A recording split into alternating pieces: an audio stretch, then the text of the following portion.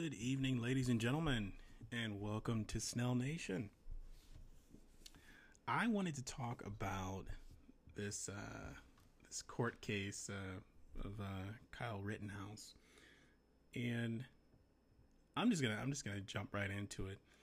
I mean, a lot of this, of course, I see a lot of this stuff as a lot of grand distractions, which have been amped up in recent years, where we bounce from one crisis to the next crisis, one court case to the next court case. I mean, it makes for fantastical television. Millions of people tune in, and here we are with the Kyle Rittenhouse case, which is the latest distraction that many people are ensnared in. I managed to avoid a lot of this. The same thing with the Derek Chauvin case. Those of you who remember that, I mean, we moved past this stuff so quickly that we pretty much have the attention span of a goldfish at this point. But I avoided that case for the most part and waited till the very end. And here I am again here with this case. I wanted to wait till the end to even mention anything. And right now, the jury, they're currently deliberating on the fate of 18-year-old Kyle Rittenhouse. So for those of you who have also avoided this, don't really know much about it, let me take you back to the far past of August 2020. The day is the 23rd of August 2020.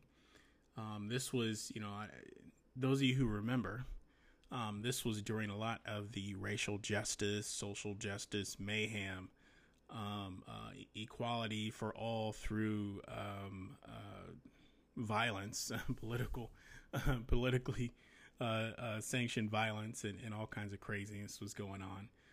Also, the height of the love of black criminality was also at an all-time high, not only in this country, but in several others. You had Black Lives Matter. You had all that stuff going on just all over the place. Now, on August 23rd, 2020, there was a shooting of yet another black criminal, Jacob Blake. Now, when I say that, I'm not saying that just because someone has a criminal record that they deserve bad things to happen to them. I'm just merely stating that this individual was a criminal, and people tend to commit themselves to certain acts or live their lives in a certain way that raises the probability of negative things happening to them. I'm not saying that anyone deserves for anything bad to happen to them. I'm just saying that you live your life a certain way. There's a high probability of you having a negative outcome or experiencing something negative. And in this case, this individual had the police called on him. He also had a warrant. He also had a knife. And according to the video, now, our mainstream media, they did their part, only showing a small piece, which was just the trend in 2020, and it's also the trend even now, where they'll show just a piece. They have more footage, but they'll show just enough where you don't really know how things started or how they escalated. All you can see is how it ended. And when more footage was released in this case, in regards to Jacob Blake's shooting, it turns out, he had a knife. The police spent just minute after minute after minute trying to talk this person down. Then they tried to handcuff him. He resisted arrest. He got a little physical. Proceeded to walk back to his car, his SUV, which no person in their right mind would do, regardless of your skin color. And reached into the car, opened the door, reached into the car, and there was that knife, and the police shot him. Now, he survived the shooting. Apparently, he was partially paralyzed immediately after the shooting, was hospitalized, but became stable, in stable condition. Now, this individual, Jacob Blake, also received, of course, a lot of national praise, a lot of attention. He even had got to receive a phone call from our vice president, of course, before the election was called, but received a lot of attention from Joe Biden and Kamala Harris, and no one really cared about the people that he victimized. No one really cared about that. No one really looked into exactly why the police were called or anything about his record. None of that mattered.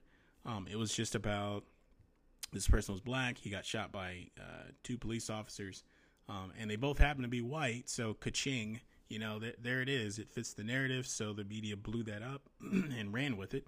And both people played their part. You had CNN that played their angle. You had Fox News that played theirs, and it turned into just your typical wrestling match nonsense that we've become accustomed to in 2021 now.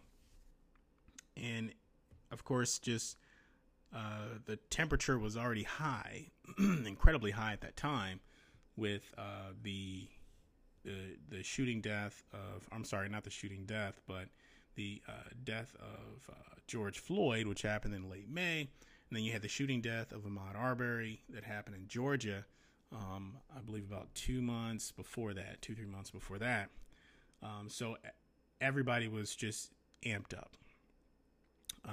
And of course you had protests, which at that point, 99% of the protests, I mean, I referred to them at the time as pretty much pre-riot, pre-looting, pre-arson, because the second the sun started to set, things would escalate and all the craziness would happen.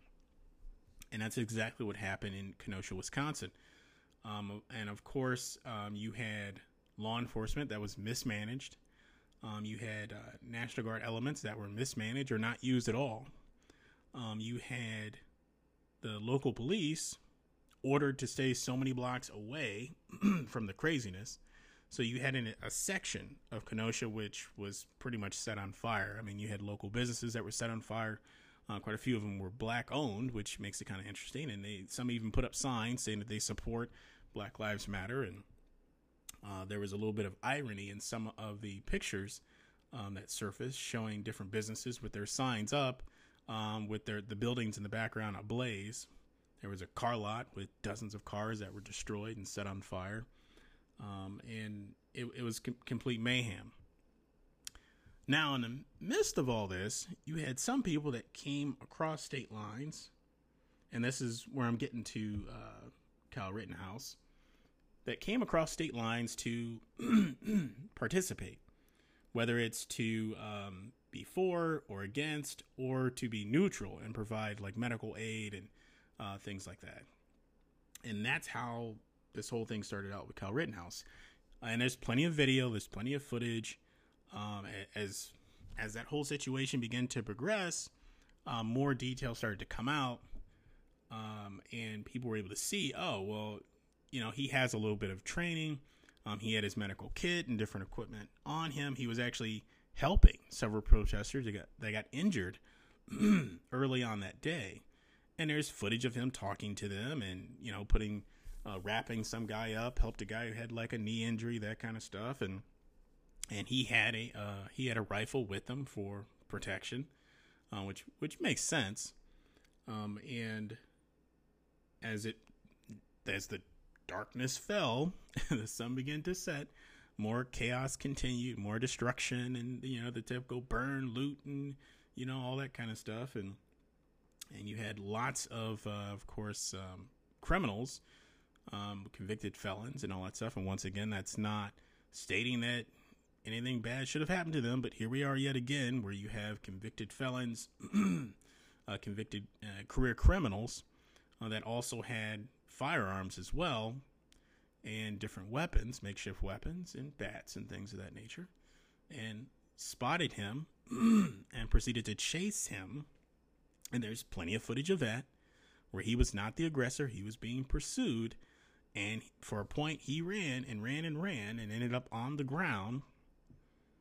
And they were coming at him, and based on what I saw, it looked as though that he had to make a decision. Should I just stay here and let these people beat me to death, potentially beat me to death, and take my weapon and probably shoot someone else or hurt someone else with my firearm? Or should I defend myself with this weapon that I have right here, right next to me? And he decided to defend himself. And in the footage, you can see one individual had a pistol drawn, a convicted felon, actually, which is kind of interesting. I don't know how he had that firearm. He couldn't have purchased it legally, I wouldn't think. But he drew his weapon, and that's when a lot of the shooting started. Now, there's also some footage where you could hear like a small arms, like a pistol that was fired as he was on the ground before a lot of the madness and everything happened. But that's, you know, that's hearsay. You know, I'm not a forensic analyst or anything like that. Just going based off the photos and videos that I saw and everything I remembered at that time, and then things that were brought up recently. But at the end of it, there were several people that ended up getting shot.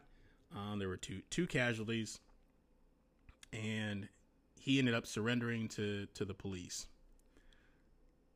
And then that brings us to here. I mean, he was pretty much waiting for his trial. There were a lot of people that felt that, you know, the book should be thrown at him, period, you know, and calling him a murderer. And of course, because he's white, or he looks white, that he is a white supremacist, a KKK this, a domestic terrorist, you know, all that stuff that the typical buzzwords were thrown at him.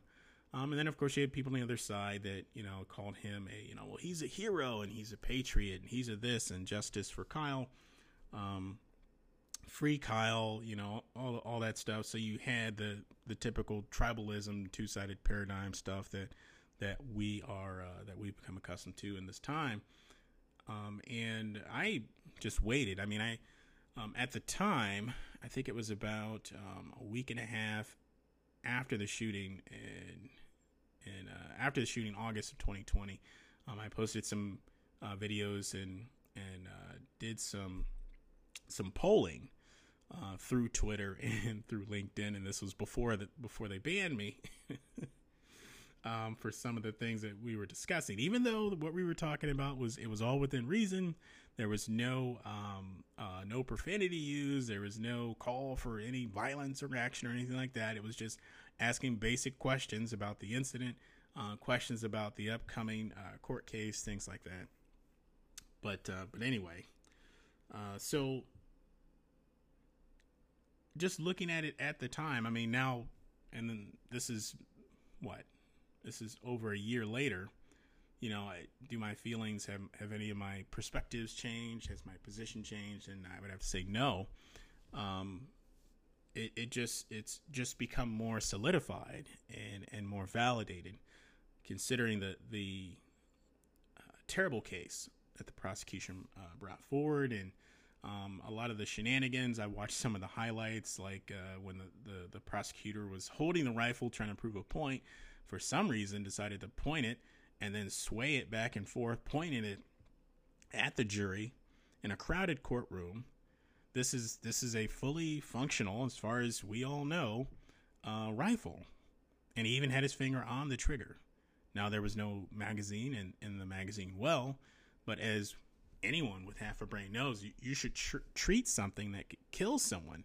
You should always treat it as though it can do so at any time. Right? So handle the weapon as if it's loaded at all times. It's just basic stuff. You know, but the entire case, I mean, it was just filled with holes. You know, and the prosecutor did what he could with what he was given, which was nothing. It was a loser. It was a loser case. It was done. But of course, it's another distraction. It's another opportunity to divide everyone, get everyone all excited and worked up.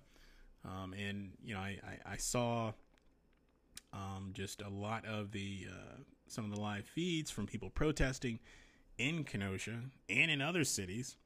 A lot of protesters and people that were making claims of promising all kinds of destruction and mayhem depending on the outcome, depending on the verdict, which, you know, mob rule, that's definitely democracy for you, right? So you have all that going on, and of course, there's all the details, the big details that people just aren't really talking about, and they don't go into the background of the victims, and I'll put that in quotes, and they won't go into their background or exactly what happened on that night and all the destruction and businesses set ablaze and all the chaos. I mean, they still want to portray this as a moment that was what is it the anchors kept saying on CNN, mostly peaceful, slightly fiery, a teensy bit chaotic with a splash of murder. That's it. Just the way they play with those words and the way they phrase things, it just cracks me up. And of course they still do it now. But you have all that, and then of course you have the people on the left and people on the right. And it's just he's a villain and he's a racist. He's this, he's that, he's a murderer, all that stuff. And of course people that are saying he's a hero, he's a patriot, all that stuff. Now, where do I stand in all that? I would have to say that I'm outside of that bubble. The way I see it, I don't see him as any type of villain or a white supremacist. I mean, they went through his phone. They dug around. They didn't find any bit of evidence that would lead anyone to that conclusion. Of course, when the whole thing happened with Derek Chauvin, people assumed that was a racist thing, obviously, right? Well, he's white and he's a cop, so obviously racism. The victim was black, racism. Even though there wasn't a shred of evidence that led to that he got up in the morning and said, you know what, I'm going to hurt a minority, or I'm going to kill a minority or whatever. That evidence wasn't there, but people just drew that conclusion. And of course, with the help of the mainstream media, that angle was pushed, whether it's directly or indirectly, and people bought into that and got all worked up. And here we are yet again with this situation, and I don't see this individual as obviously not as a villain, and I also don't see him as a hero or a patriot. I do think it's a bit bizarre that you would put yourself in a situation like that. Now, yeah, he was, young, 17, well, now 18, but he was 17 when the incident took place. But I don't understand where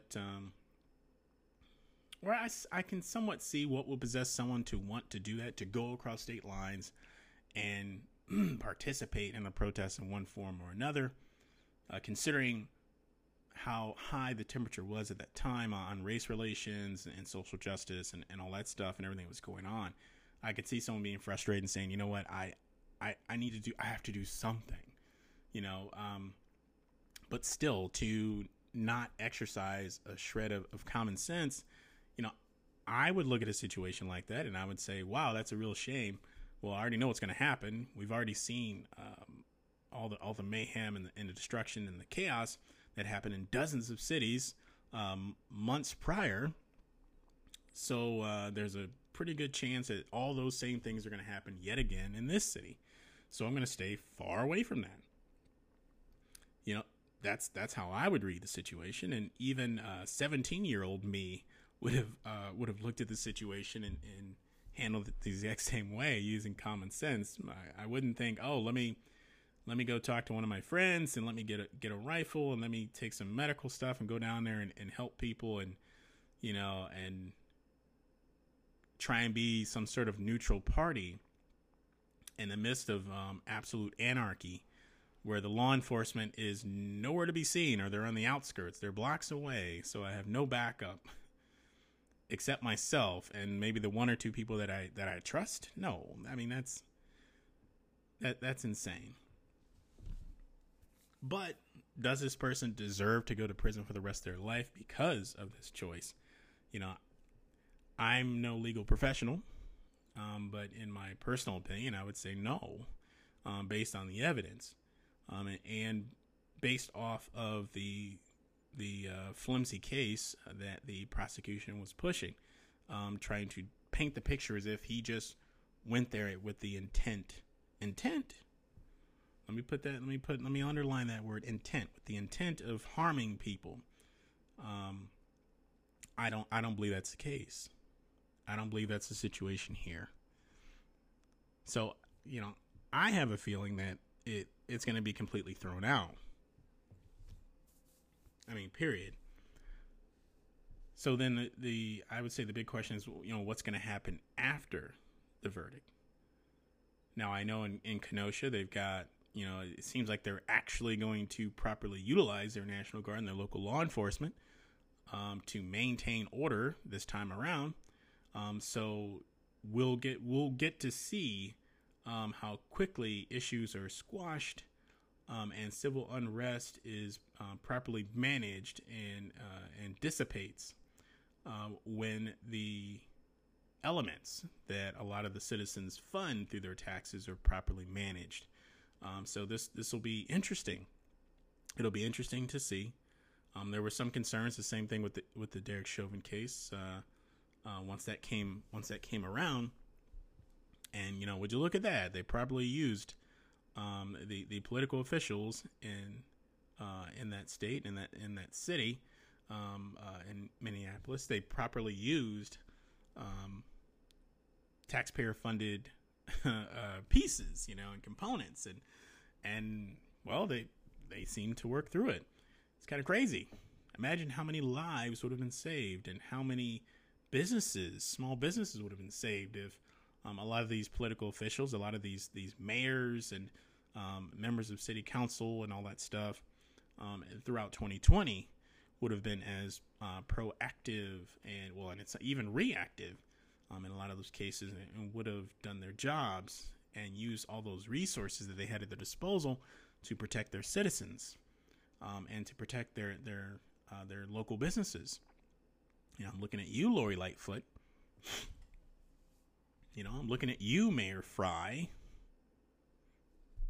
So it's all very interesting, to say the least.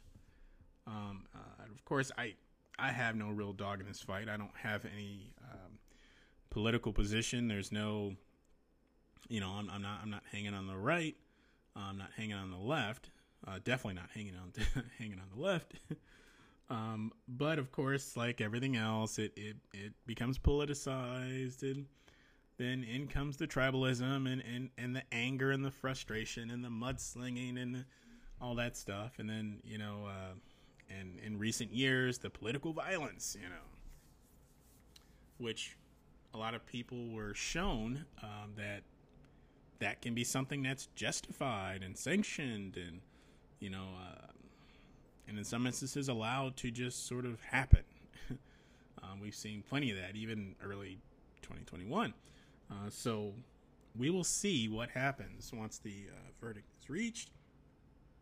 I, of course, will keep my distance from a lot of this stuff because of, as I've stated in a previous podcast, that I believe what we're witnessing is the result of the underestimation of the danger that large amounts of stupid people, the effects they can have on a society or a community or a city or a nation. We're seeing that, how easily triggered they can become, how easily they can be manipulated, they can be directed and weaponized. We received a really pretty good education in that over the past 5 years for those that were paying attention, and we definitely saw it in 2020, where it was almost like firing a missile. The equivalent of it. So we'll see where this goes. But that was just some of my thoughts. I just wanted to take the time to talk about, walk this thing forward, because some people are coming into this somewhat cold, and they're getting the tidbits that are presented in the trial, or whatever side you lean on politically, whatever that mainstream media piece, whatever they're presenting. And I don't think either side is really talking through everything that happened from start to finish, and presenting the clear picture, because the last thing we want is, a nation full of well-informed, well-educated, healthy, focused, confident citizens. We can't have that, because that's way, way too hard to govern. We definitely don't want a united citizenry. That would just be crazy. So an anti-authoritarian, and we can't have that in 2021. So anyway, those are my thoughts. I'd love to hear from some of you out there, just some of your thoughts on this case, and any predictions that you might have in regards to the reaction, because we all have a pretty good idea of how this is going to work out, as far as the case, as far as the verdict, but it's what comes after that I'm a little curious about. So thanks a lot for listening in. Thanks a lot for your support and your donations. And please feel free to reach out to me through all the usual routes, whether it be through Facebook or Instagram or through the Snell Nation 11 Gmail account. Enjoy the rest of your night. Take care. Snell Nation out.